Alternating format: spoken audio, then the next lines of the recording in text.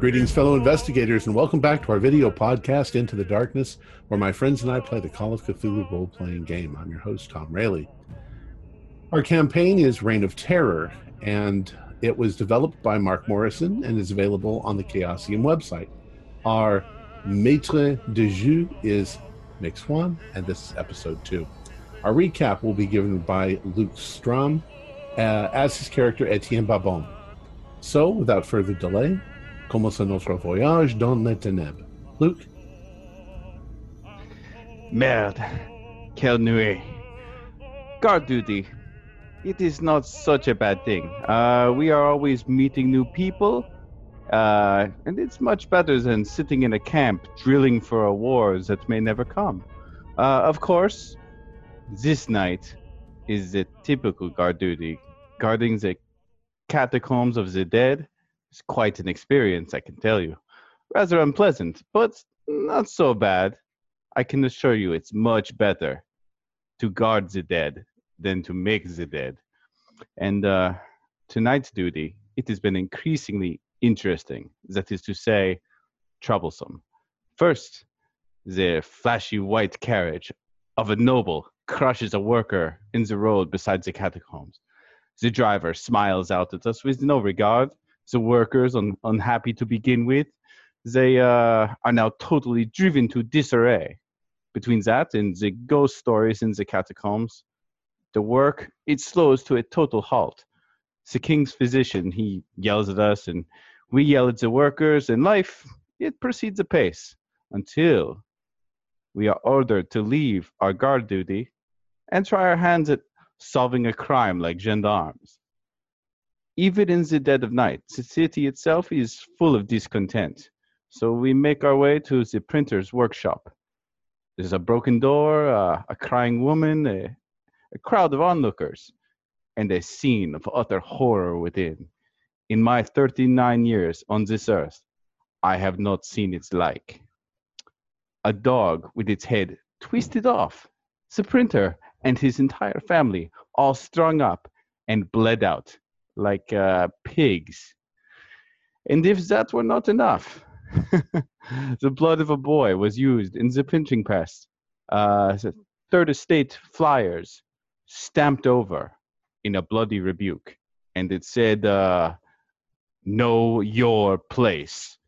Whoever did this, they do not need to tell me twice.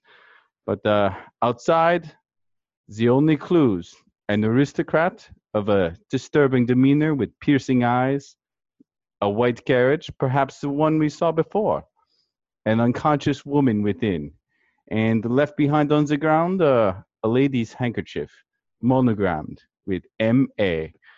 Quite a mystery, and mes compagnons have been tasked to solve it. Thank you very much. We're going to start just as Sergeant Renault is returning into the print shop, and we will start with Dupois. Could you make a listen roll for me, please? Oui. 20. That is a pass. Better than half. At almost exactly the moment that the sergeant arrives and the door squeaks, you hear a not dissimilar squeaking from under one of the cabinets. Mon Dieu, what is under here? I walk over to it and I say, is it a mouse? Is it a cat? Shah? And are the cabinets have doors on them, like cupboards? The cabinets have doors on them, and there's a gap about 8 inches high underneath the cabinet. So the sound seems to be coming from beneath rather than within. All right. I assume we have guns, like rifles with bayonets. Yes. Okay. Well, I sort of kneel down with my hand on my bayonet. I mean, it's upright, but I reach over there and I pull open the cabinet and I look inside. Okay. As you open the cabinet itself is just full of paper and a few. Well, what you assume is paper. It's bundled up in brown paper packets tied Right. with string. But as you're doing that, something emerges from underneath the cabinet, Merde. and it's a little white puppy with one black ear, and the puppy immediately runs out towards you and starts jumping up on your knee and sniffing you. It probably scares me a little when it first pops out, so I fall back onto my ass and I'm like, merde! Oh, it is a chien, a dog. Oh, the puppy takes your falling backwards as being a definite sign of playfulness, and sort of climbs up on your chest and starts licking your face. And I'm like, oh, It's a tiny little puppy. well, I try to gain my composure, but I'm cradling the dog. Dupont, did you find our villain over there? No, but I found a survivor. I'm afraid his mother is incapacitated. But this may be one of her puppies. There may be more. So I stand back up and straighten my uniform out.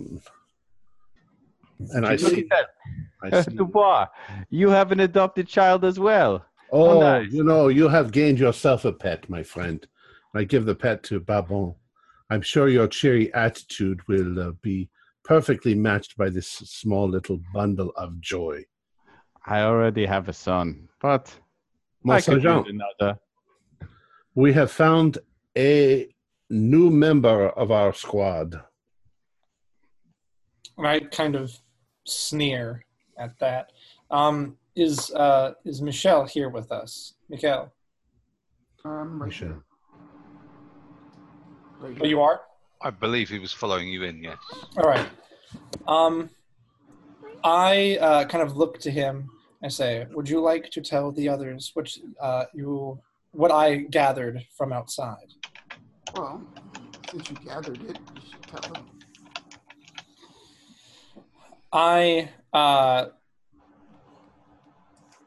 stand tall and I say, it seems as if the carriage that was seen, it seems that the carriage that was seen at the graveyard was here. According to the woman outside, there was a man inside, and I believe that she believes he is the culprit. Now, this is all coming from the hysterics of a woman who we know nothing about, but we did find a handkerchief, and I point to Michelle, and I say, this could provide us a lead, and it was my intention to reprimand the carriage boy anyways for stalling our work. Dupois, what do you think? Well, it wouldn't be surprised if an aristocrat of some sort came here and took matters into his own hand. These are obviously people who are gunning for some sort of a revolution. They are on the side of the people, so the aristocrats will have the most to lose. It says know your place, mon sergeant. I look to the other three and I say, have we found anything else here? Is there any other corner that we can look through in the house? Well, as a matter of fact, now that you've found the bodies, We haven't gone upstairs at all. Is there an upstairs? I think we've only been in like the shop area. Upstairs is the landlady's apartment. So the coach had stopped out here. The handkerchief was found here.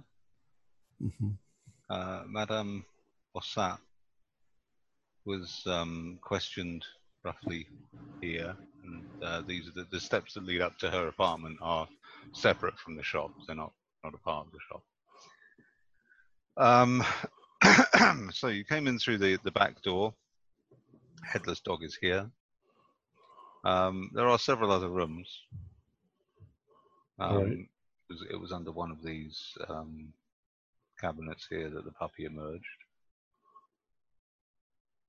And Mick, I'm going to do a massive sneeze in a minute. okay, bless you. That'll stop the sneeze. Mick, is it common for families to kind of, because I'm not seeing like bedrooms or anything like that. Is it safe to assume that they lived here or they live somewhere else? You don't know? Don't know. All right. Well, obviously, they did not stay on this level. So. Well, clearly the threat has left. We should check both the office and the storeroom. I'll be heading to the storeroom if anyone would like to join me. I will come with you. I nod. I immediately make my way over there. I'm not waiting for people that. Well, I run forward to open the door for you. And I kind of give a slight bow as I, adjust myself and head inside. What do I see, Mick, in the storeroom? Well, in contrast to the disarray outside, the storeroom is actually very neat, very tidy. There's a table with 4 chairs, which looks like it might be where the family took their meals when they were working. There's another large table and a variety of shelves and lots of stacks of paper, including quite a lot of stacks of pamphlets. Okay. So, and these are all printed. These are ready to be They're all shipped. printed. Some of them are the Third Estate pamphlets. Others are just commercial pamphlets, standard commercial pamphlets. Okay. I then say out loud, it's possible that the Ramon family weren't a part of the revolution or the Third Estate or any of that. They possibly were just paid to print the pamphlets. Oh, monsieur. If you are printing the pamphlets, you are part of the revolution. Yeah, they'd be risking their very lives. And the lives of our family. For money, that would not happen. I kind of chuckle at that, at the money part, but I pick up a pamphlet and I put it down. Nothing else. I'm going to go over to the shelves. What am I seeing on the shelves? A variety of inks, cleaning products. Okay. Nothing special over here. There's a couple of jars with odds and ends in. Okay. Worn typeset. As I'm looking through this, I shout, perhaps some of you should check the office. If they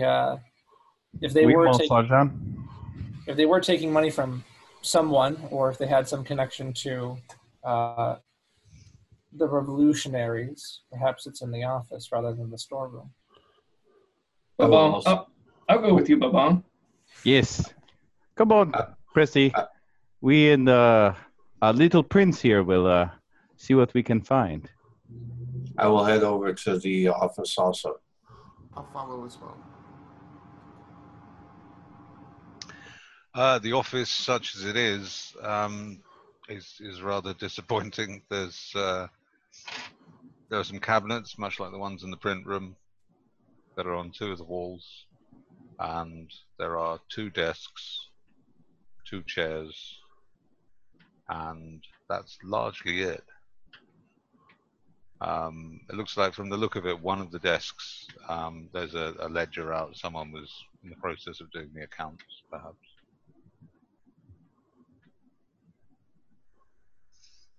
I'll take a look at that ledger. I'll take a look in the drawers, open the drawers under the desk, maybe under the drawer itself.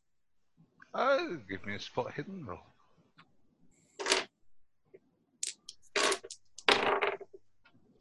34. Give me 1 second. I made it. 34 out of 70. Sorry. There's nothing much of any interest there at all. Okay.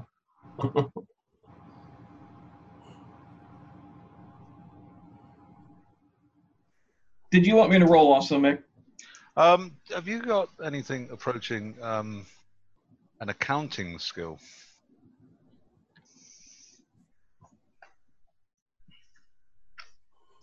No, I'm just looking for names of where money's coming from. There's a variety of small businessmen. Nothing seems out of place. There are no large sums of money. Most of the names, as far as you can see, are business names. Nothing stands out as being in any way unusual about it. I'll pick it up, though, and take it back to Sergeant and say, Sergeant Renaud, you might be able to find out where some money was coming from. Maybe whoever was paying to have the work done. I can't make heads or tails of it, though. Other than the books, not much in the office. I am not good with numbers at all. If I take it and I begin looking through it, does anything come to me at all? Nothing at all, really. It looks quite nondescript. Okay. Well, I'm gonna clasp it shut. Mick, the captain said he'd be returning to us at some point, correct? Yes. Okay. Well, then I tell the others, we'll pass this on to the captain. Perhaps he can provide us with some information on the people within the document. Anything else within the office?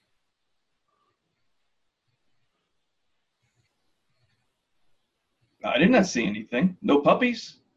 He wasn't kidding when he said he had a sneeze. Yeah. He like... Mick, would you move your cursor off the picture for just 1 second? Yes. There we go. All right. Don't die. Oh, I think I just sneezed a lung out. All right. Well, I mean, you can all give me spot hidden rolls. okay. Okay. 23, yes. Oh, 44. I got it. Definitely no.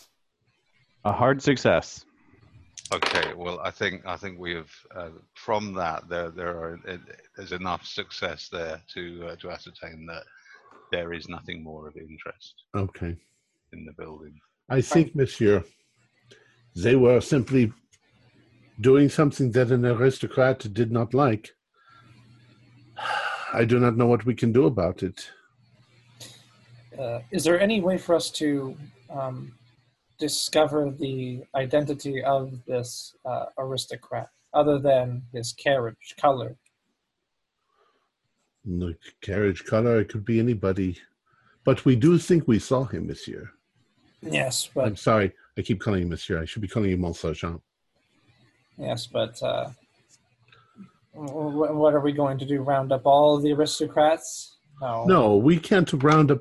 We could have round up one aristocrat. If we could identify the exact aristocrat that did this, we still couldn't do a damn thing. Exactly. Well, they're above us. At the very least, we should speak with him. No, That is a dangerous thing, monsieur. no. We could perhaps, you could perhaps let your superiors know, and they could maybe get a word to the king. Maybe Yes. the king said Yes, something. Mon Sergeant, I just want you to read again what is on this pamphlet. What is it? What is it this says? Know your place. Perhaps this is good advice.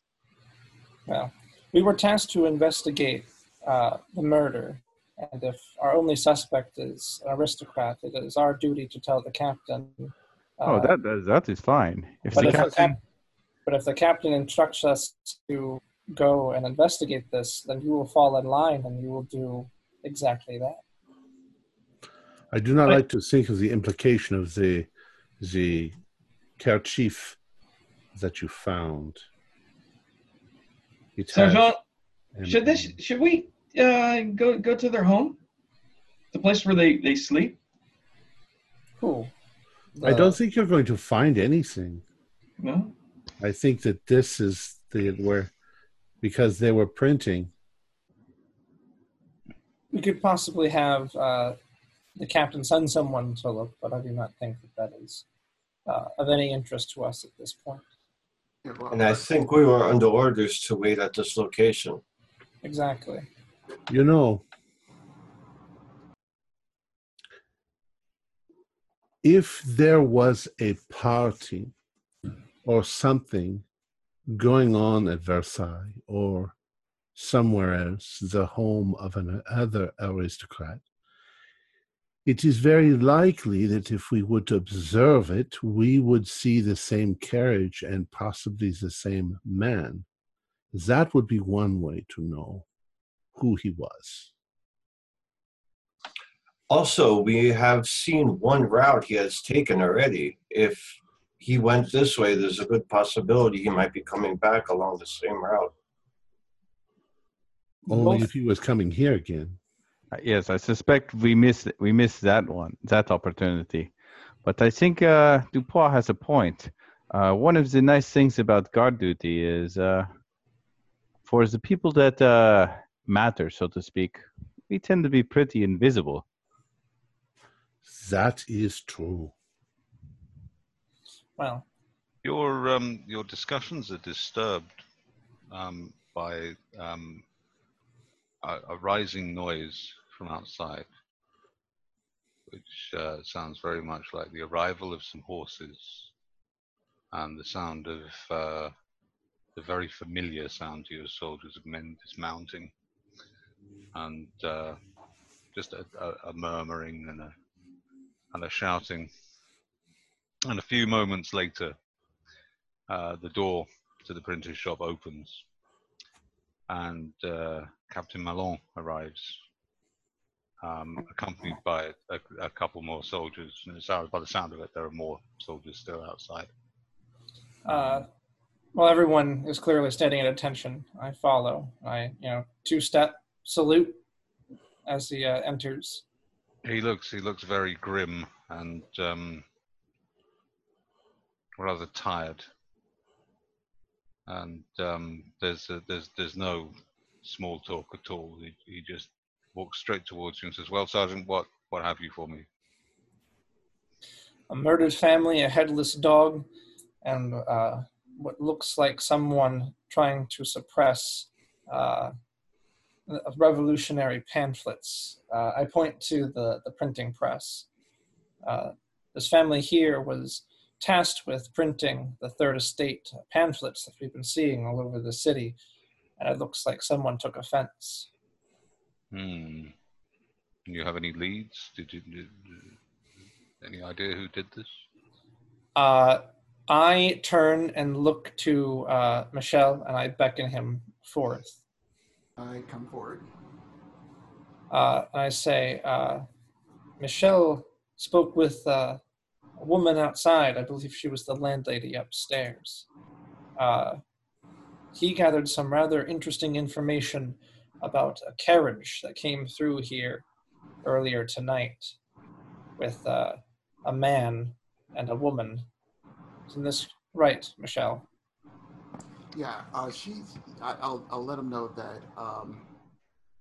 Let's say that she can't really remember the man's face. Every time she tries to, um, she goes into some sort of hysterics. Sorry, that my damn cat. I tell him that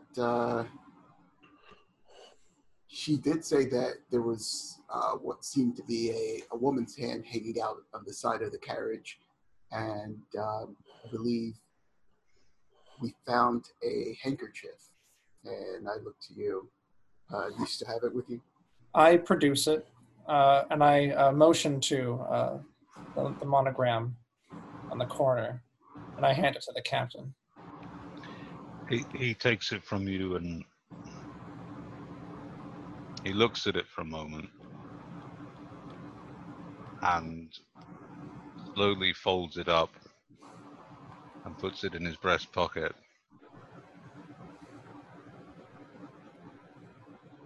And you get very much a sense that the color has drained from his cheeks. When he arrived, he was quite flushed from the effort of riding here. Now he looks quite pale. And he says, look, he doesn't say look, he's your commanding officer. He says, you're not to speak of anyone. You're not to speak to anyone of this.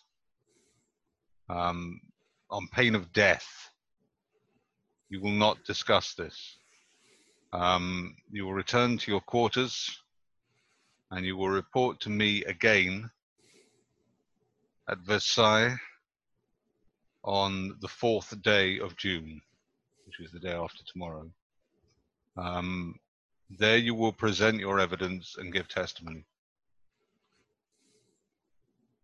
I simply nod in response, and I look to the troops behind me and to Michelle, who's standing beside me, and I say, does everyone understand? Oui, mon sergent.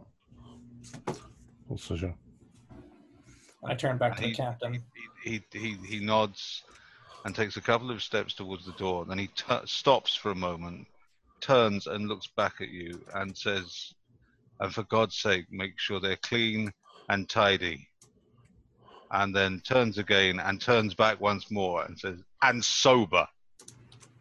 Particularly fixing Dupois with his eye at that point. Yes, I grimace and I turn to Jean and I say, "Oui, Capitan, it will be done." And with that, he just ushers the two men accompanying him. One of them opens the door, the other one follows after him, and they leave.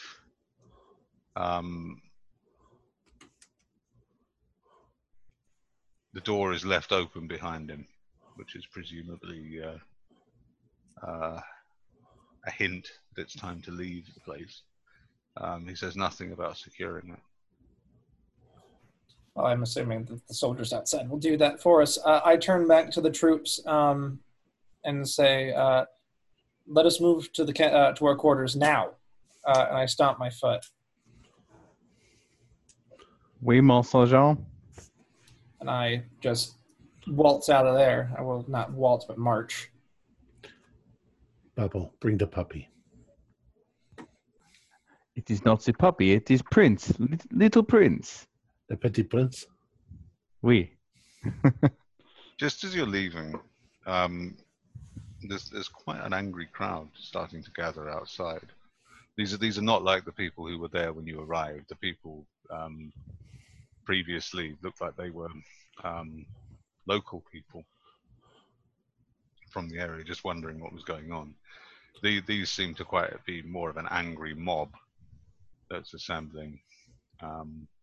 In fact, you may even, I think, recognize one or two faces from the incident at the bakery earlier in the evening. And there are shouts and a general air of discontent. The shouts are coherent enough that you can tell that the idea seems to have got out that the family Raymond were killed by an aristo.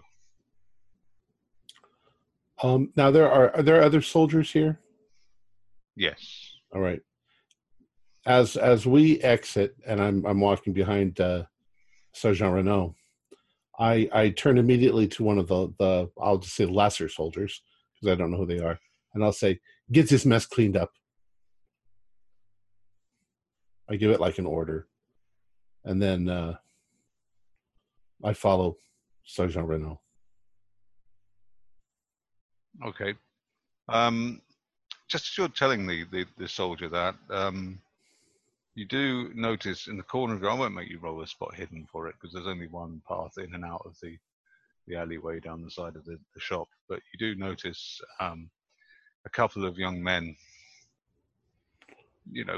barely teenagers, probably about 14 or 15, but they look much older because living in this part of the city will do that to you. They rush out from the alley, clutching what appear to be several bundles of the pamphlets, and they're gone before you, but barely before you've even noticed them. They've gone. They're just round the corner and they're off. Okay. They've disappeared into an alleyway somewhere. Well, we are following the sergeant. We have our orders. Yes, we're going to our quarters. That was the direct order from the captain. So I'm going to mount my horse. I expect the others to follow. And we're going to ride to our quarters at the barracks. Yep. Okay, well, you have a full day to prepare for your trip, a chance to sleep and recuperate. And then the journey out to Versailles is 16 kilometers, which is about 10 miles. I have a hard time sleeping. I keep seeing that thing in the catacombs. None of that for you, Dupois. I make sure to shave and clean up my uniform as best I can. Same here. Yeah, we clean up all this shit off the bottom of our uniforms. I'm going to keep an eye on Dupois, make sure he doesn't. I leave my flask at home. I clean up, and damn, I'm looking good. Yes. Yes, all the other soldiers in the shower are watching you. Ever so stylish, Pressy.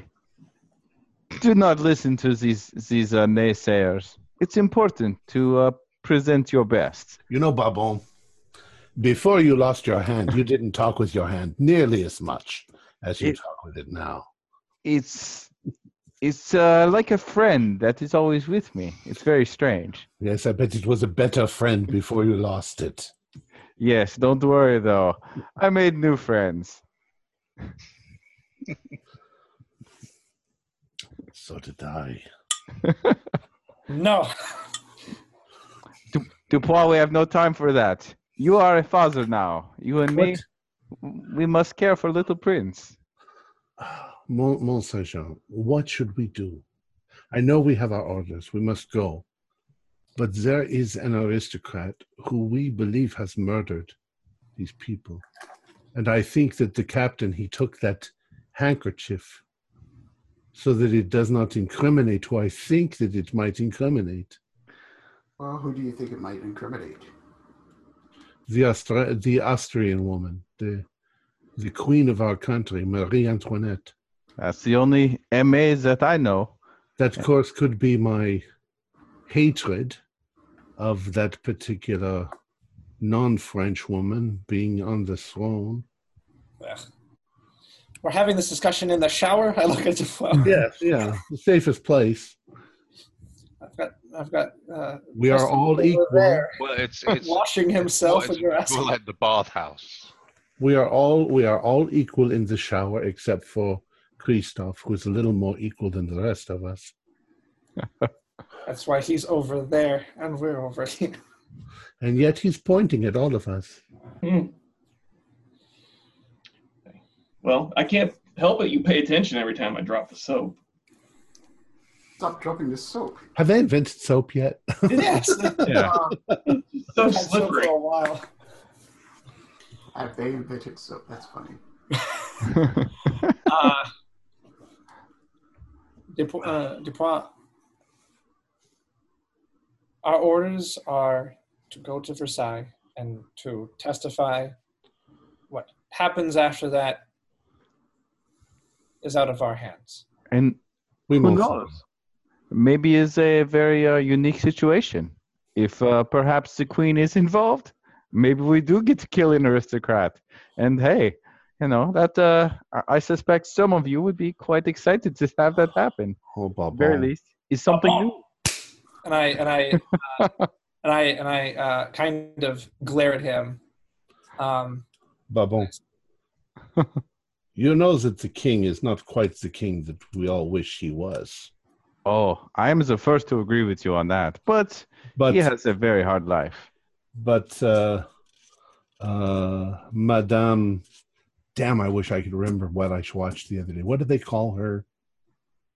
Madame, Le Indifferent or Le Enfant. Oh, hang on, it's in the thing. yeah. Bear with me. What we are suggesting is that she is having an affair with this aristocrat who is murdering people. Madame l'Etiquette. Yeah, okay. We are simply going to follow the orders that were given, and what happens, happens.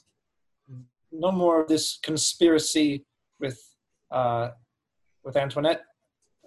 There are plenty of MAs in the country of France.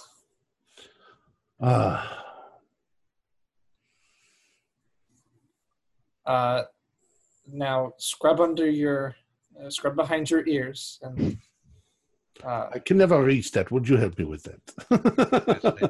of course we're French. Now, little prince, this is how two men wash each other. You brought the dog in You brought the dog in the same shower that we are in. If he gets to have his dog, I want to have my. No. He does not have a dog, and you do not bring drink. All right. I think I'm clean enough. You're never clean enough, Dupois. Now, Presley, he is clean, but his mind is dirty. Oh, soap won't wash that out. No, but we can put soap in his mouth, and maybe that'll clean his mouth. That would be amusing. Do you think, Christophe, put a little bit of soap in your mouth, scrub it out? Oh my goodness, this is going in a direction I did not expect. You're gonna have to put a. Look, poor Joseph Ugel is standing there, all skinny and covered in soap. Let's get to it. What time were we supposed to be there? Day after.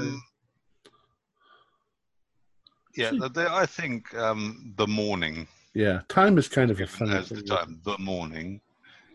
It's all sundials. But you know that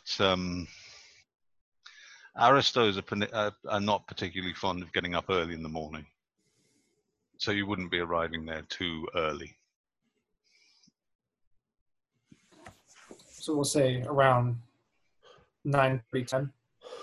Well, yes, probably around 10, 11-ish. Okay. Somewhere in that area between brunch and lunch. Après brunch is the meal in question, I believe. My waistcoat, it seems to have a hole in it. How did I get that? Oh, I tuck it in. So we'll arrive at around 10:30 then. But where should we go from there? Should we just wait in the courtyard? Should we go inside? You are to announce yourself at the gate. There are There'll be orders probably waiting. All right. yes. So we will approach the gate on our horses. Who is waiting there? Just 2 guards? They're concierges. Their All right. primary duty is to check that because the palace is open to anyone really, even in these times. But anyone can enter as long as they have a sword and a hat, both of which can be hired for a price from the concierge at the gate. But to give you an idea of Versailles, it was a magnificent palace, but the king is in financial straits. It was built by his grandfather, yes? Yes. And there were around 10,000 people living and working in the palace. There's a great many aristocrats who are vying for maneuvering to get into the various apartments. And the conditions are very crowded for everyone except for the royal family. There's very little privacy. There's no indoor plumbing. There are 350 apartments that are occupied by various members of the court, various aristocrats. They're forever, as different factions go in and out of favor, people are forever trading apartments with other people. It's very hard to keep track of where people are sometimes. And I think to illustrate what Versailles was like at this time, there is a quote from Horace Walpole, great Gothic novelist, who wrote, Versailles was a vast cesspool, reeking of filth and befouled with ordure. The odor of smoke clung to clothes, wigs, and even undergarments.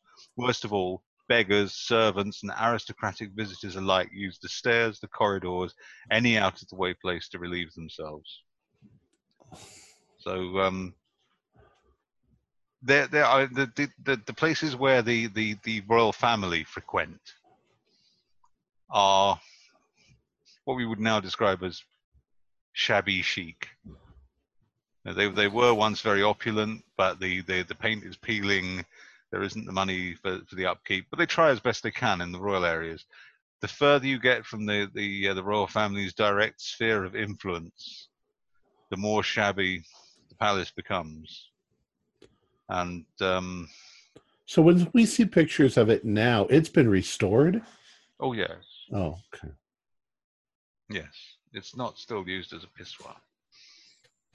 Well, I tell the troops as we approach, no peeing in the stairwell. Hold it until we leave. Do not worry. Prince has been left behind. Has no one else seen History of the World Part? Yes. Piss bucket? Piss bucket? Boy. Oui. All right. So you are greeted by the concierge at the gate, and I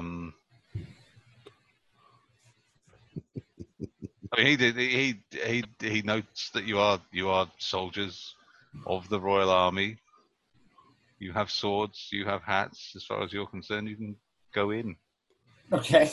So I guess I don't need, if I don't need to say anything, I just hold my hand up and just, walk by. Well, I mean, you don't know where you're going, but you can go in. All right. Well, then I will stop and I will say, my name is Sergeant Renault. These are my troops. We are here to testify in front of. Who are we? Did he say who we're testifying in front of? Are we testifying in front of just like the courts? Are we testifying in front of the king and queen? Who are we testifying in front of? All you know is that you're here to see Captain Malon. We are just here to see Captain Malone. We're here to testify under his behalf. Oh, moment. I roll And my eyes. he consults his well, it's not even really a book. It's more of a sheath of papers. He leaves through and says, you're here to see Dr. Rigaud. And he gives you a number. I can't be bothered to make that up. 153. 153, all right. Apartment 153 is Dr. Rigaud's apartment. All right. And he gives you a rough set of directions. All right. And, I mean, once you're through the gates, you know, it's a bit of a pong,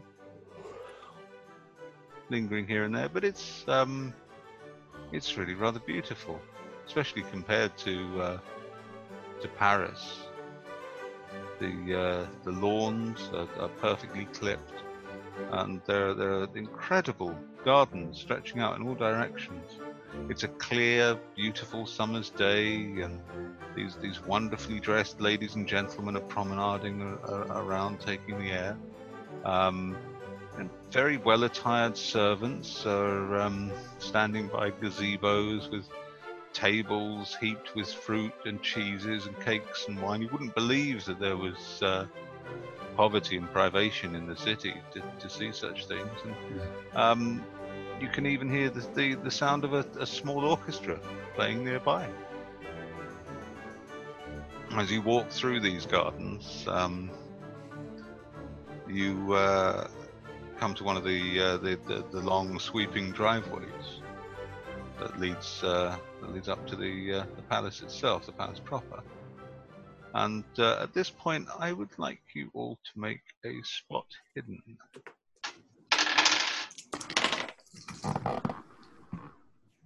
I failed.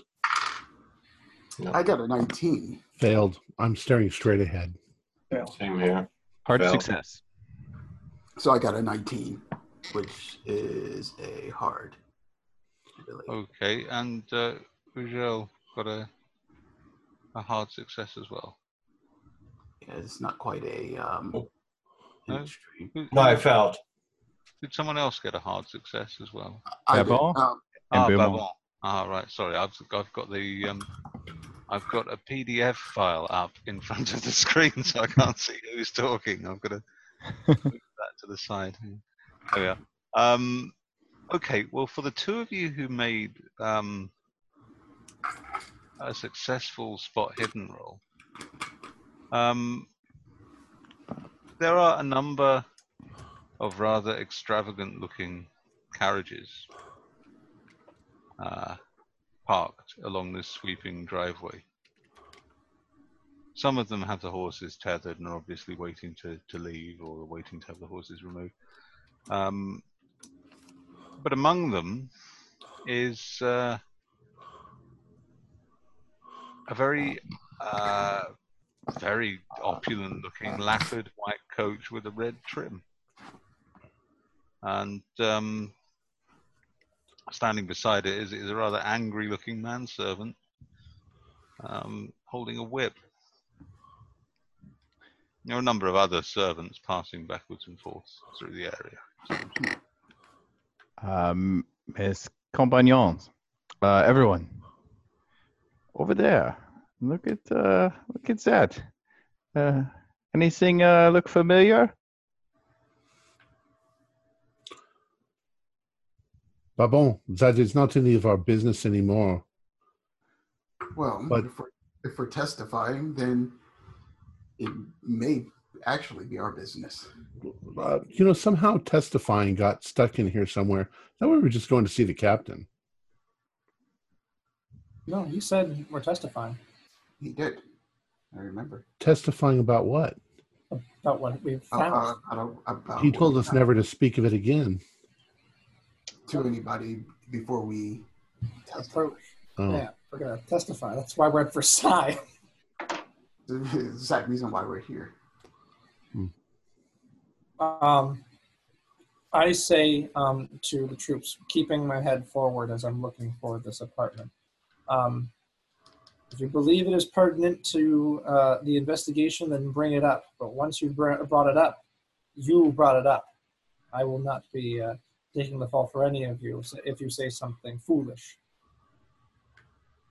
Then what do you consider foolish? Saying something that gets us all in trouble. I have an idea. You're gonna have to be a bit more. You have to explain that a little bit more. I mean, are we not telling the truth here, or are we going to perjure ourselves? No. Well, That is Matt, not I like- think we should be very cautious about drawing our own conclusions.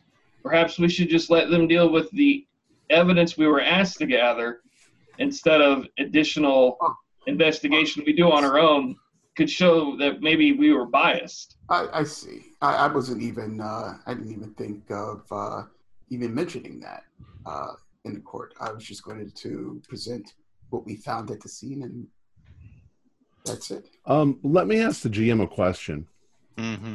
Versailles is huge. Yes. Yes. So we're walking outside. We're probably heading towards the main building, would you say? Yes. Okay.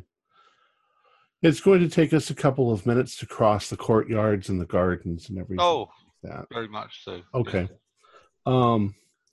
And if everyone agrees that we've all worked together before and we follow orders, but we go above and beyond what the orders tell us, and we're still going to investigate, even though we've been told to drop it completely. I will say to Eugène, I will just turn to him and give him an order. Go over and talk to that servant and find out who his master is, and then come and rejoin us before we get to the building over there. Yes, sir. So I'm going to walk up towards the carriage and the man holding the whip, approaching him and just good day, and see. I want to see his reaction when I approach. He, as you approach the carriage, he makes a very angry glare at you. So I'll just walk up to him and I'll say, "Good morning, sir. I would. What is your name and who is your master?" Fuck off. Really? Okay. I just turn and walk away. I'm not gonna even antagonize him. There's no answers to be had there. It's only trouble. Yeah, as you're walking off, another servant who's passing leans towards you and says, "No, you shouldn't. You shouldn't try talking to that one. Who? Do you know who he is? He is the coachman for one of the aristos." Do you know what aristocrat it is? Do you just happen to know the name? It is the German, the Comte de Fenelick. All right. And what's your name? My name is Marcel. Marcel. Thank you, Marcel. Thank you very much. Do you know anything about him, actually? Keeper of the king's vases. Oh, excellent, excellent. Do you know anything else about this Fenelick, or like you said, to keep away? I mean, obviously there must be a reputation. Is there anything you could tell me? I know that he beats his servants. I mean, they all beat their servants. But, I jingle a couple coins and shake his hand with it. Something small, not something I have in my pocket. I hear that he beats his servants very badly. And one of the stable boys told me that he heard that one of the comp's servants, a young boy, very handsome young boy, and a woman who was dining with the comp was heard to remark at how handsome this young servant boy was. And the Comte, without even trying to disguise the fact, just jogged the boy's hand when he served him and had him beaten for it. And a few days later, the boy died. Wow. And does he live at Versailles? No, he lives somewhere to the west, I think. Thank you very much. And I'll I probably turn, at some point now yell out, Eugel, you're taking too long. and I jog back over to the group and I relay the information that I was given. Comte de Fenelec. German. Never heard of him. He doesn't live in Versailles, but very, very wicked man. And I tell them the details, the rest of the details. Okay.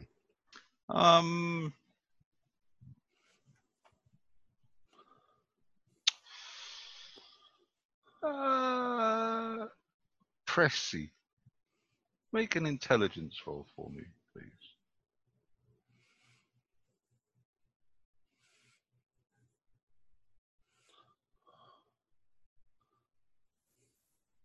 I failed. I rolled a 64 out of 50.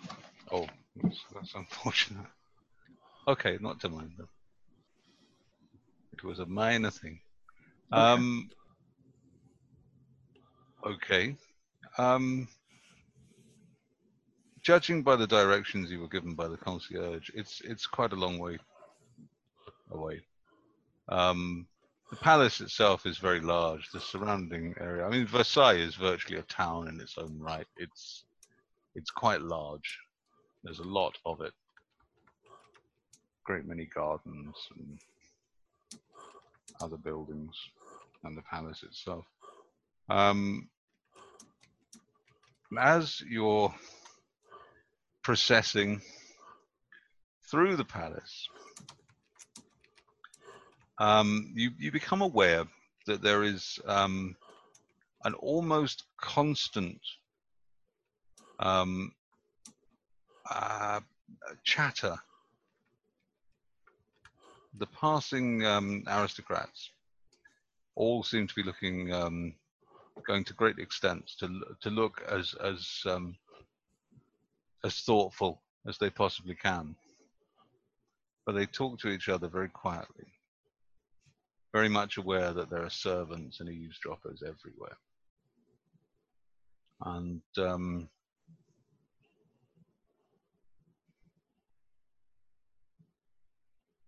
I think I'd like some listen rolls, but you will need at least a hard. 53. Oh, No, I barely passed. ooh, I got a 4. I got a hard. So I got an extreme. Okay, well, Beaumont, you're walking past a middle-aged couple, and they're walking quite slowly in front of you. Irritatingly slowly, in fact. You've had to slow down to slow your pace down to cater for the fact that they're in your way. But as a consequence of this, you do overhear a little of their conversation, which seems to relate to Louis Joseph de France, the 7-year-old Dauphin, the heir to the throne.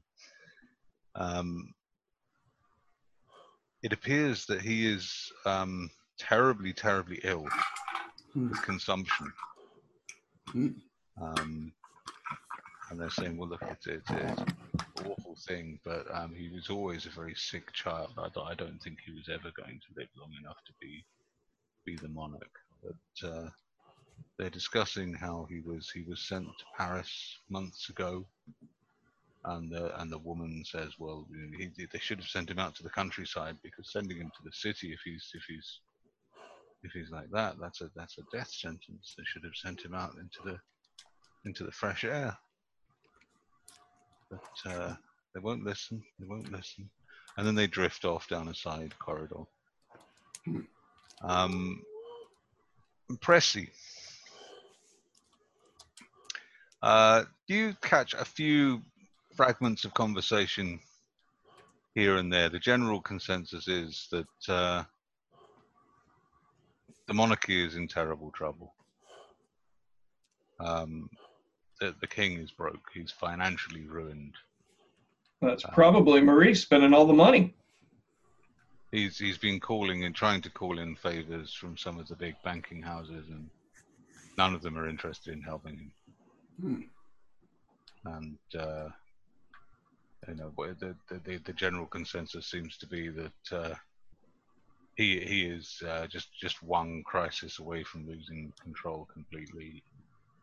No, he doesn't seem to have a clue what he's doing, and his behavior has become quite unpredictable of late. He seems quite emotional, exhausted, strained to breaking point. I'll definitely share that with the rest of the group. That it really seems as though the general rumors have heated up about the king's incompetence and the queen basically spoiling all the money of the country.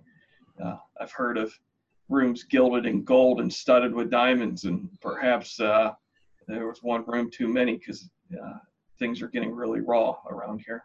Well, there's also a great deal of talk. I mean, most of the people that you overhear are specifically talking about the fact that the common people, the third estate, are holding their meetings about recognition, and they want a parliament independent of the church and the crown. And then soon they will petition the king, which is giving great cause for concern to the aristocrats, who are very much aware of what's going on in the country in that respect. They know that they're in trouble. Yeah,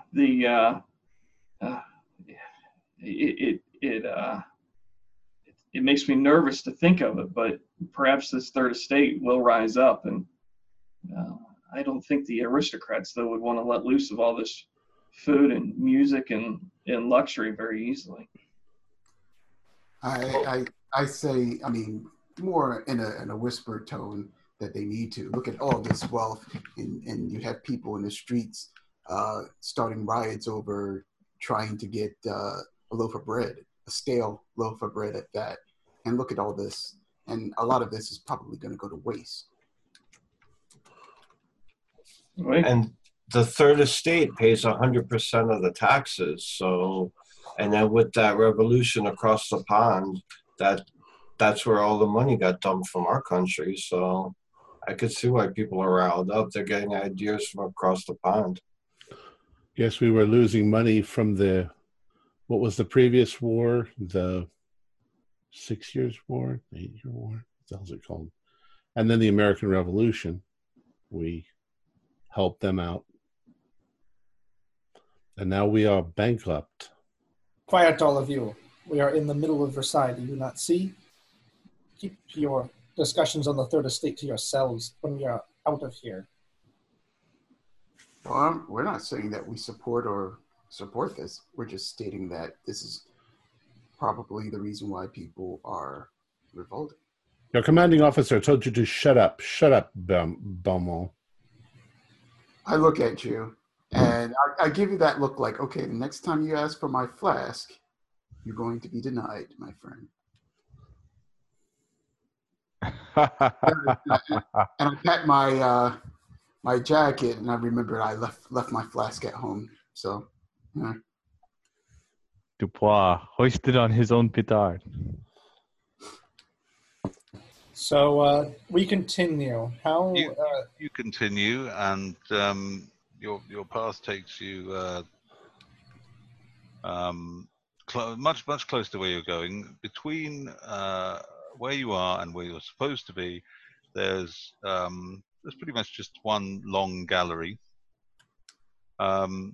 which seems to be quite busy, really. There are rather a lot of aristocrats in there. There's a small quintet playing in the room. Some people are dancing. There are a lot of people sitting around the edges of the room just chattering, which surprises you given the hour of the day. The idea of people dancing and attending parties during the daytime seems foreign to you, somehow strangely alien. You have no idea that people how do people really live like this? They're drinking wine, they're laughing, they're chatting. And then, in the midst of all this, one of you sees something rather magnificent. Pressing across the room, some distance away, you can see Melody Benoit, Oh, mon ami. the object of your adoration.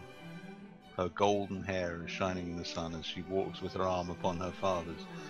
And she looks briefly, just for a moment, at you with a secretive but longing glance, before immediately looking away. You know there's you can't possibly talk to her. She's with her father. Prick. And it would be disastrous for you to even acknowledge her publicly. And she is carried away by her father into the company of several giggling middle-aged women who sit on the far side of the room. My heart is racing. Now, as you walk through the room, all of you, as you walk through the room, there are women of a certain age, quite elderly women in some cases, who are openly flirtatious with you just purely because you're wearing a soldier's uniform. Because that's really all it takes sometimes. In a situation like this, you are not of the usual, and anything that breaks the monotony is an distraction. Christoph. I'm sorry, ladies. We are on business. Perhaps some other time, however. I was going to say, Christoph, there's no need to salute. Showang. I think he is a little overly focused. Perhaps not seeing the forest around him. A little too focused on a single tree, perhaps? Yes, women are lovely things until they die. Well, I must keep my iron honed until I can strike at my true target. Keep your iron in your pants. Are we there yet? I do not know, We've Dubois. been here for 7 hours. It's a big place, Dubois. How have you been walking? Been walking for about 3/4 of an hour. It's a huge place. And You know, of all you've the had to- places. You've had to walk through some gardens, up a large driveway. The gardens themselves are enormous, so it's taken you quite some time. But you do eventually end up at a door bearing whatever the number I made up earlier on was. 153. 153 was the number I said. It's seared in my memory, as you can tell. Yep. There is the door in front of you. I give 3 large raps and then stand at attention, arms behind my back. The door is opened by Captain Malon, who immediately says, "Why have you brought me these 3 large rats?" All right, no, I thought it was quite funny. No. Squeak, squeak. And without a word, he just ushers you into a drawing room All right. where Dr. Rigaud, who obviously you were attending, at the catacombs, looking somewhat better presented than he was when you were working with him. Dr. Ugo? Is waiting in the room. I But I mean, he looks clean.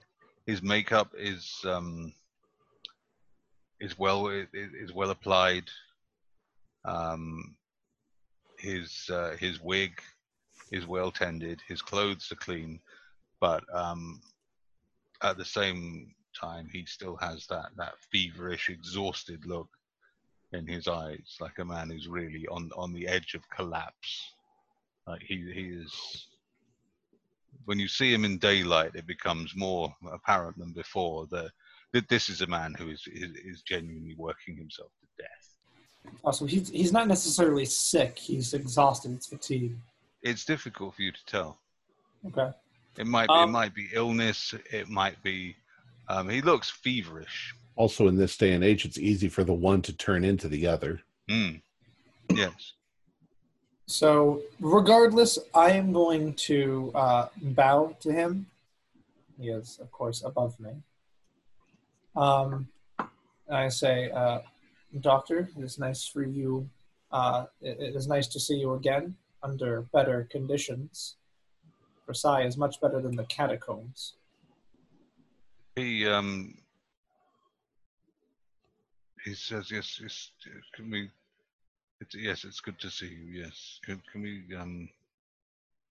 get on with the matter in hand, please?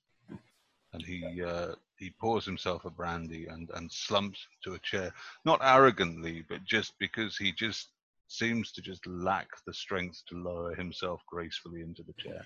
Yeah, I don't take any offense to his short answers. He's exhausted. I get it.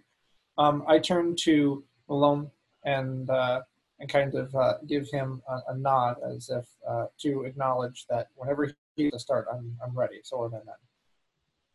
He gestures.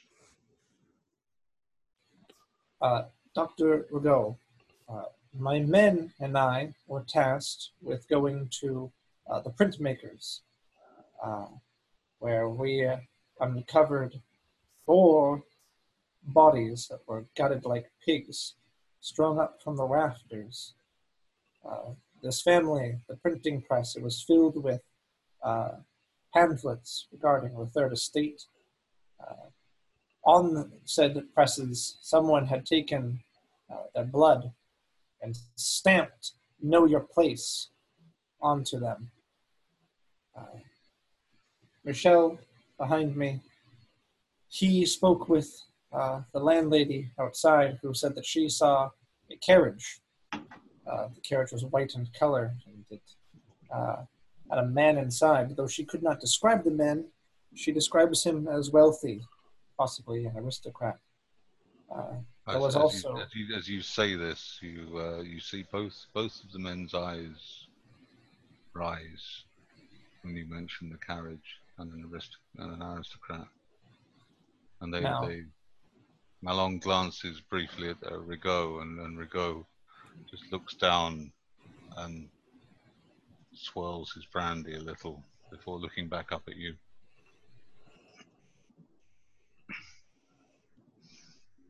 Please, go on.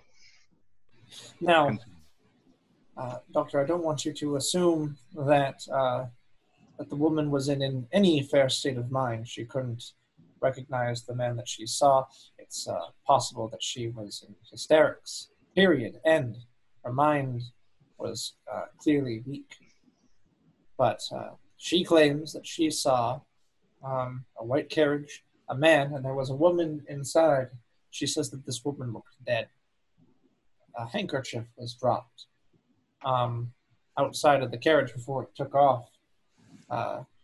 Malone, he has said handkerchief with him, if you have not seen it already. We were just instructed to go there, secure the scene. We have, and this is all the information I have for you.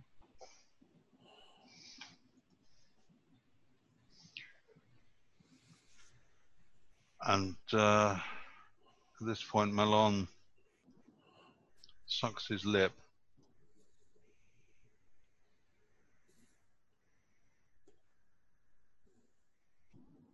and says, of course, there was something else they found.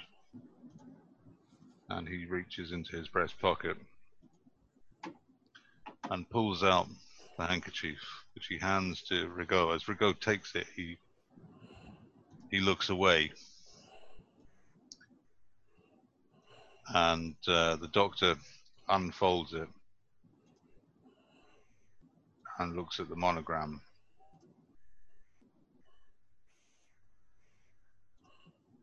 And after a moment, he says,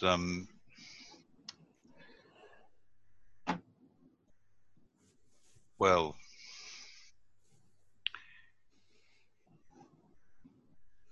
I think it's clear that this man represents a grave threat to the crown, particularly at a time like this. There is so much chaos fermenting in the city. I should take this to the lady concerned at the first opportunity, in the hope that she might withdraw support for him. And Malon glances at you, at all of you, and then, very much conscious of his surroundings and very guarded, says to Rigaud, you really think he can be undermined? And Rigaud says, well, I can but try. I mean, we have tried for so long, but perhaps now is the... And he's cut short by a scream ringing through the palace from outside. Not just one person, but a number of people screaming. Female screams? Oh, yes, yes. A great many female screams. 5 or 6 different women screaming. And a rising confabulation.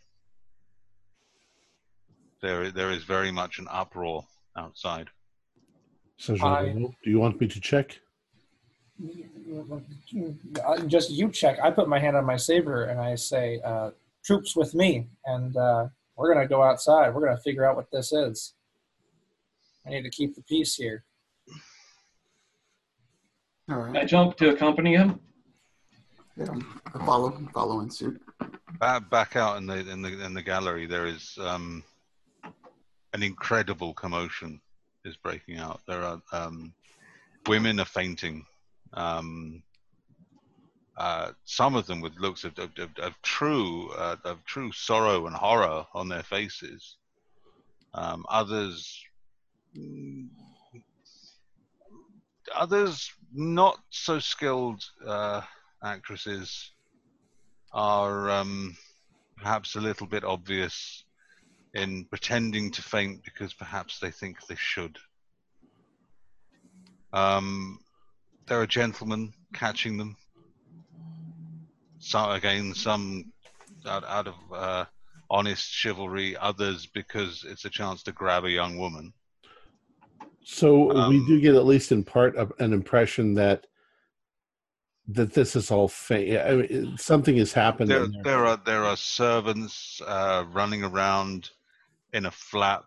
There are people dabbing their faces with handkerchiefs. There are women crying. Lots of women crying. Both aristocrats and servant women. Well, Saint-Jean, someone has died. I'm going to order the troops to clear the crowd so that me and Dupac can make our way through, just so that we can see what's happened. Because if we need to clear the people out of here for their own sensibility's sake, which we should. Is this happening everywhere, or in a group? The gallery, as I said, was full of aristocrats. this pandemonium is occurring in the gallery where all the aristocrats are, but it's definitely spread to the Dauphin. servants as well. The Dauphin, Monsieur Jean. I'm gonna draw my pistol and turn it around and just wrap the butt of it against my wooden hand, and just begin shouting, "Order! Order!" Yeah, I do want people to know that soldiers are here to take care of this and protect them. So that was, that's a good idea. Oh, I- as soon as Baban does that, an elderly woman shakes her handkerchief at you and just cries out, "Have you no shame?" What has happened, mother? Is it not obvious? The Dauphin, The Dauphin he is dead.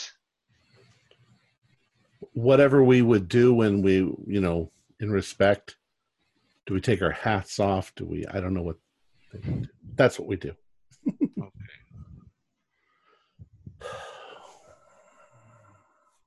Bow my head, hat off. You stand there for a moment, just amidst this chaos, this outpouring of grief. Some very genuine, much of it overacted, false. People are mourning because they think they should be seen to do so in many cases. Everybody wants attention. Then something very odd starts to happen. You become aware that about halfway down the gallery,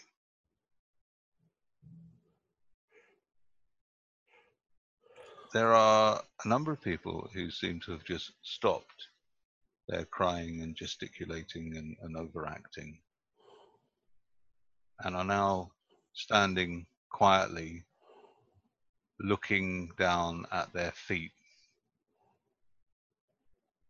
And this phenomenon seems to spread through the crowd. In fact, it seems to be spreading towards you, and it doesn't seem to be born out of any sense of anything. There's a look of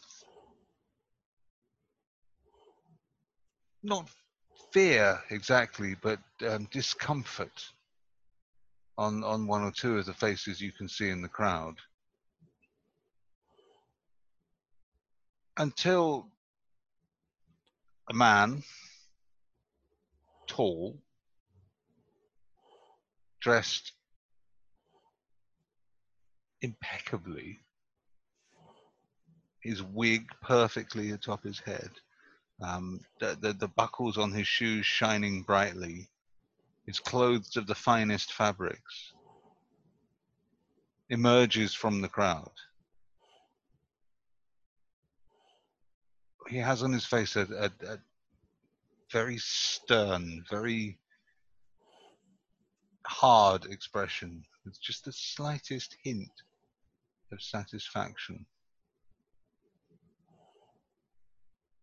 And at this point, I need one of you to remind me, who was it among you who saw the occupant of the carriage when you were working at the catacombs? I believe it was either Michelle or Babon. That's what my memory says. I think it was Michelle. I want to say it was Michelle. He was with the soldiers at the time, or with yeah. the workers rather. I was in. Well, that's right. Yes. Yeah. So it would be Baban. It may have been Okay. me. In that case, it is you. We will say that it was you.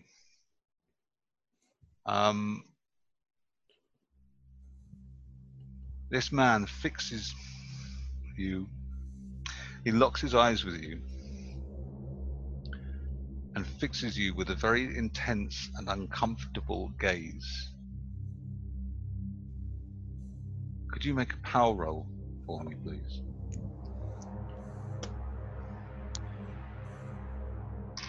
I make a hard success. What did you get? 24 out of 70. Okay. His eyes narrow, and he looks first at you, then at the other men, and then back at you again. And a slightly quizzical expression plays across his face for a moment. I stare back at him and give him a slight nod. And this really surprises you, because this is not the sort of thing an aristocrat would do by any means. He walks right up to you and says, "Do I know you? Have we met? You seem familiar." I am afraid not, sir. I am but a humble sapeur in the king's service. Perhaps if you wish to speak to our sergeant, he can be of more use to you. You sure we haven't met? I am fairly sure. You are quite a well-dressed man. You comport yourself very well, monsieur, and I can only presume I would remember you.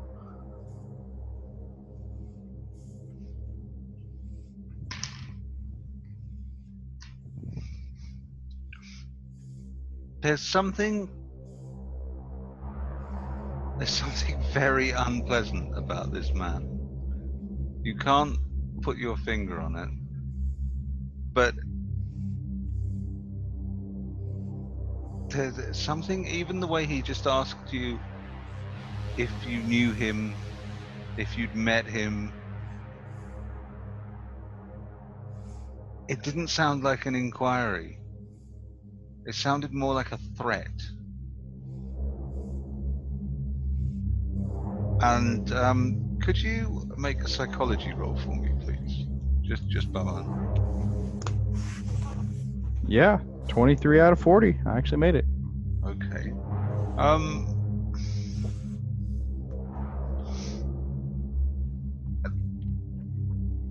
The way he moves, he doesn't move like the other aristocrats. The other aristocrats seem to be very emotional. They're always flapping their arms around, flapping their hands about, making grandiose gestures. He seems more measured, more deliberate. So for It's him, such a shame, he says, about the boy. Consumption. So sad. There's no emotion in his voice. I will comfort the Queen personally. Did I hear correctly that the court physician, Dr. Rigaud, has been exhuming graveyards? well, I do not know the specifics, but he is definitely a... It would be a tragedy, an uncomfortable lapse, or would it not, if the doctor had infected the boy? I am no doctor myself. And then, even as you're replying, he just walks off. Well, well, gentlemen, that's quite an interesting experience. I'm not sure that I like Versailles. Quiet, Bubble. Yeah, I don't like anything about him either. Did we like, as they were talking, did we get this uneasy feeling as well? Oh, very much so. Yeah. There was a very subtle but a horribly sinister undertone to everything he said, as though there was some kind of subtext of which you weren't entirely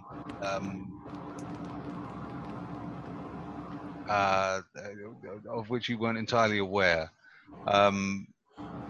Some threat on a level you didn't entirely understand.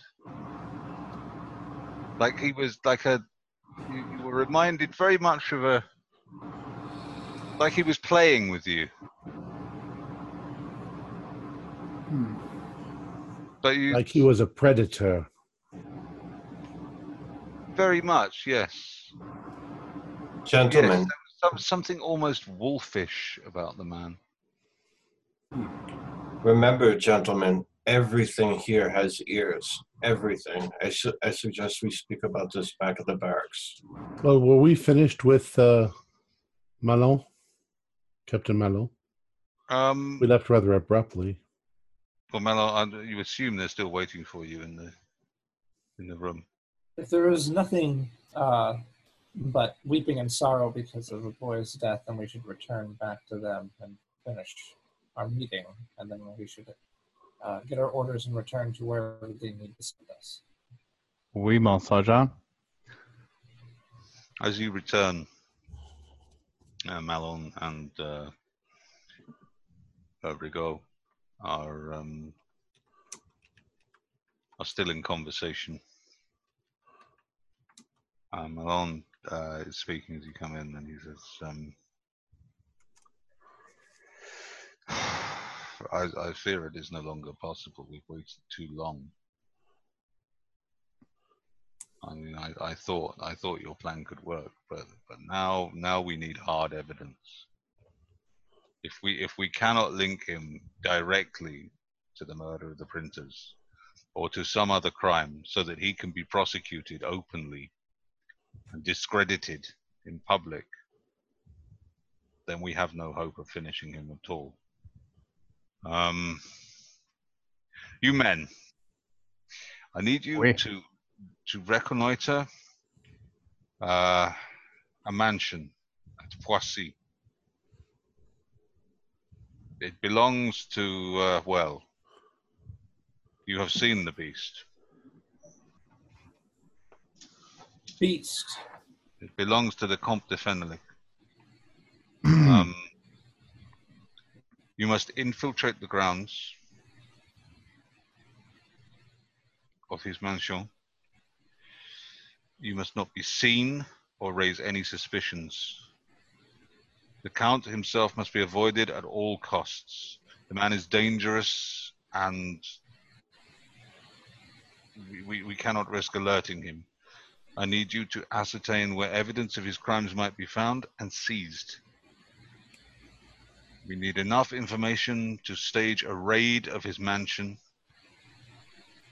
and capture him, to take him. We need to be able to put his guilt before him and bring the force of law to bear. Captain, I will prepare letters for you. Letters of authority. They will allow you to requisition horses and such supplies that you deem necessary, within reason. But you must act quickly,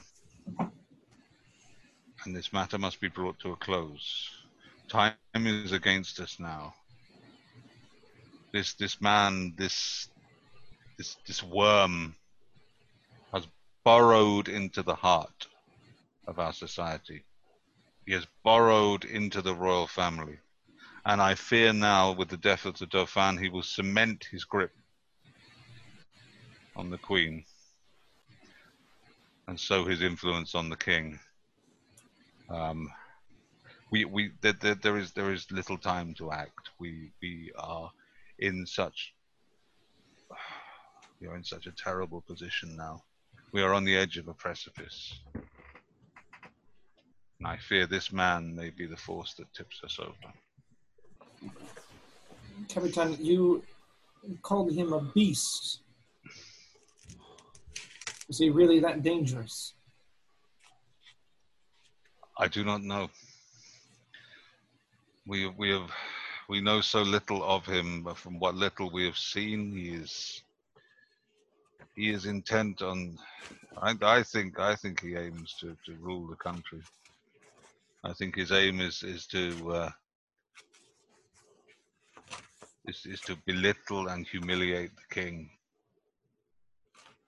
to take his power away from him, to be the power behind the throne. Already, the queen virtually worships the man, and with the king in his current state, no, I cannot say. We will do what we must. Of me to say more, but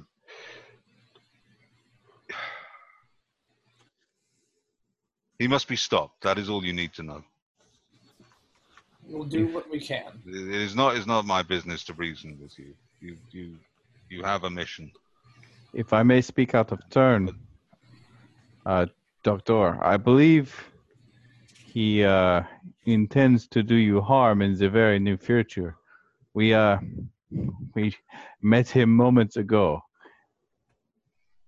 in the hall, and I see what you mean by his menace, but perhaps could you give us more specifics as to what crimes we should be looking for? Well, we suspect he was behind the deaths of the printers.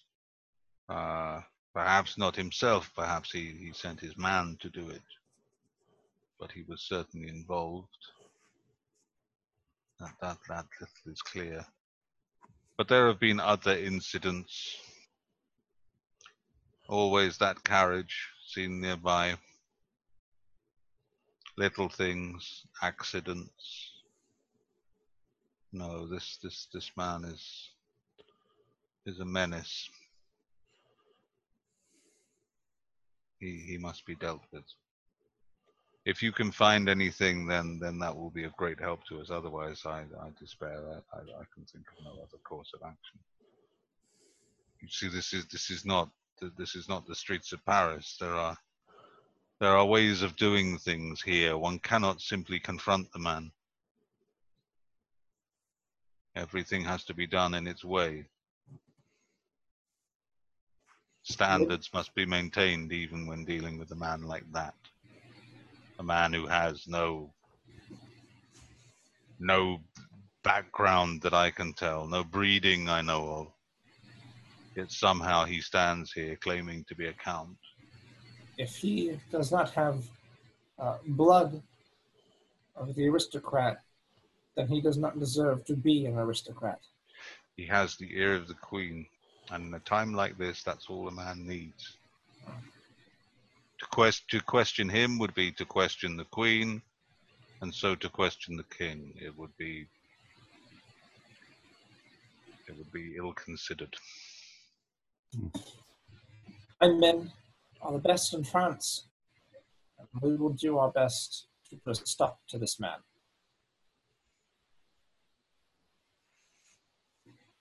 Is there anything else that you need of us?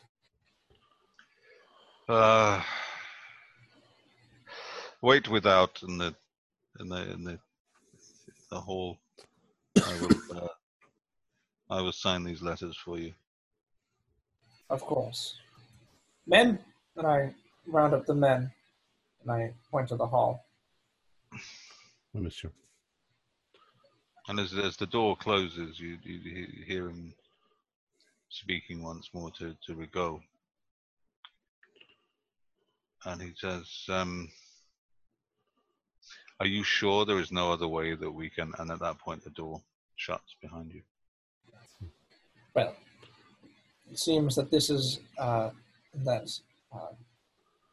getting this aristocrat out of the way is the will of not only the monarchy but the entire country.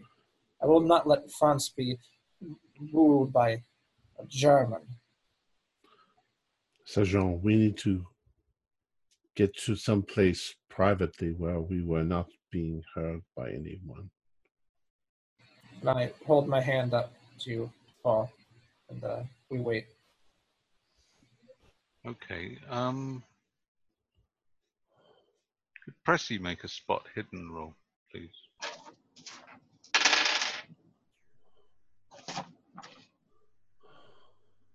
A hard success, 29 of 65. This is your moment. You've seen Melody, and she is alone. Her father is elsewhere. Not even within sight. I will be right back, Sergeant. Where do you think you're going? To speak to someone that I know here. You do not know anyone here. I do. Right. The young lady over there, and I kind of nod in her direction. Oh. The best of luck, my young friend. Let me do something really quick. All Vive right. l'amour.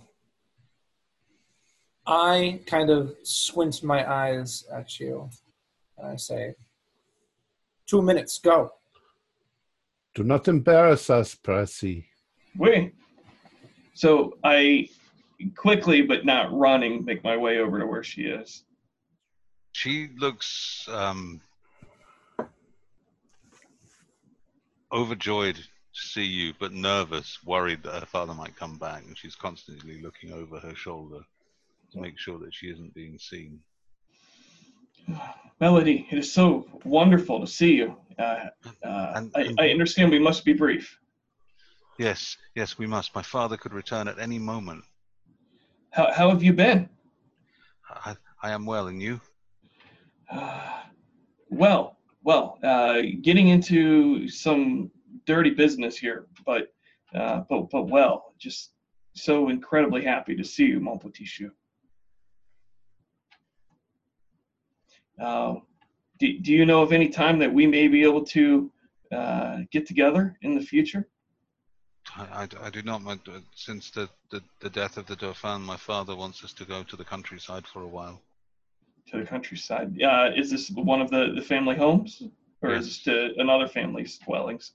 Oh, this is to a small place we have in the country. Small place. Have I heard of this before? We should live simply. Oh, yes. You're familiar with it. You've never been there, but you're familiar with the place. Okay. It's not far outside the city. Well, it's probably well that you get out of the city. Things here seem very dangerous right now. Yes. All is chaos. We must be so careful. Please be careful. Don't. I do worry about you. As a soldier's life is not a safe one. It can be brutish and awful and short. Yes, I agree. It's not at all like when I was a man of the cloth. But this is only a temporary thing, and it's something I must do in order to achieve my status. So yes, of course. And she looks around nervously again. Yes, I must be going. But I do love you dearly, and we will speak again soon. And with that, just as you leave, she gives you the briefest of kisses on the cheek, and floats off after her father. And for that moment, for that brief instant, the sun shines.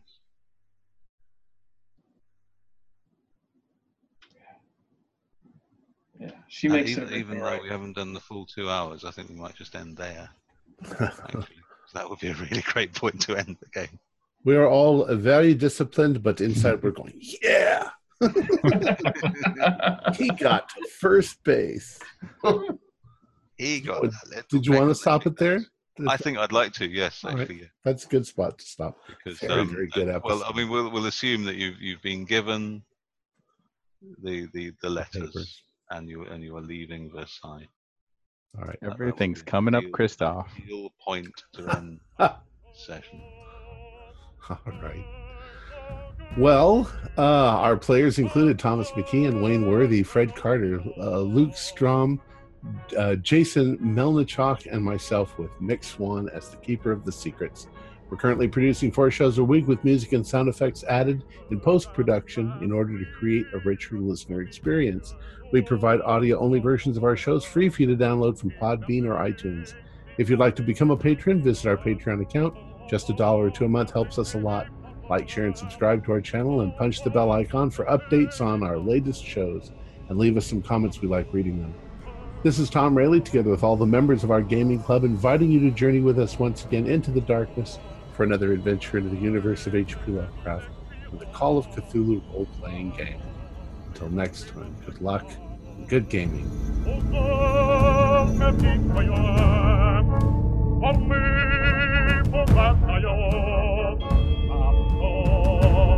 Amor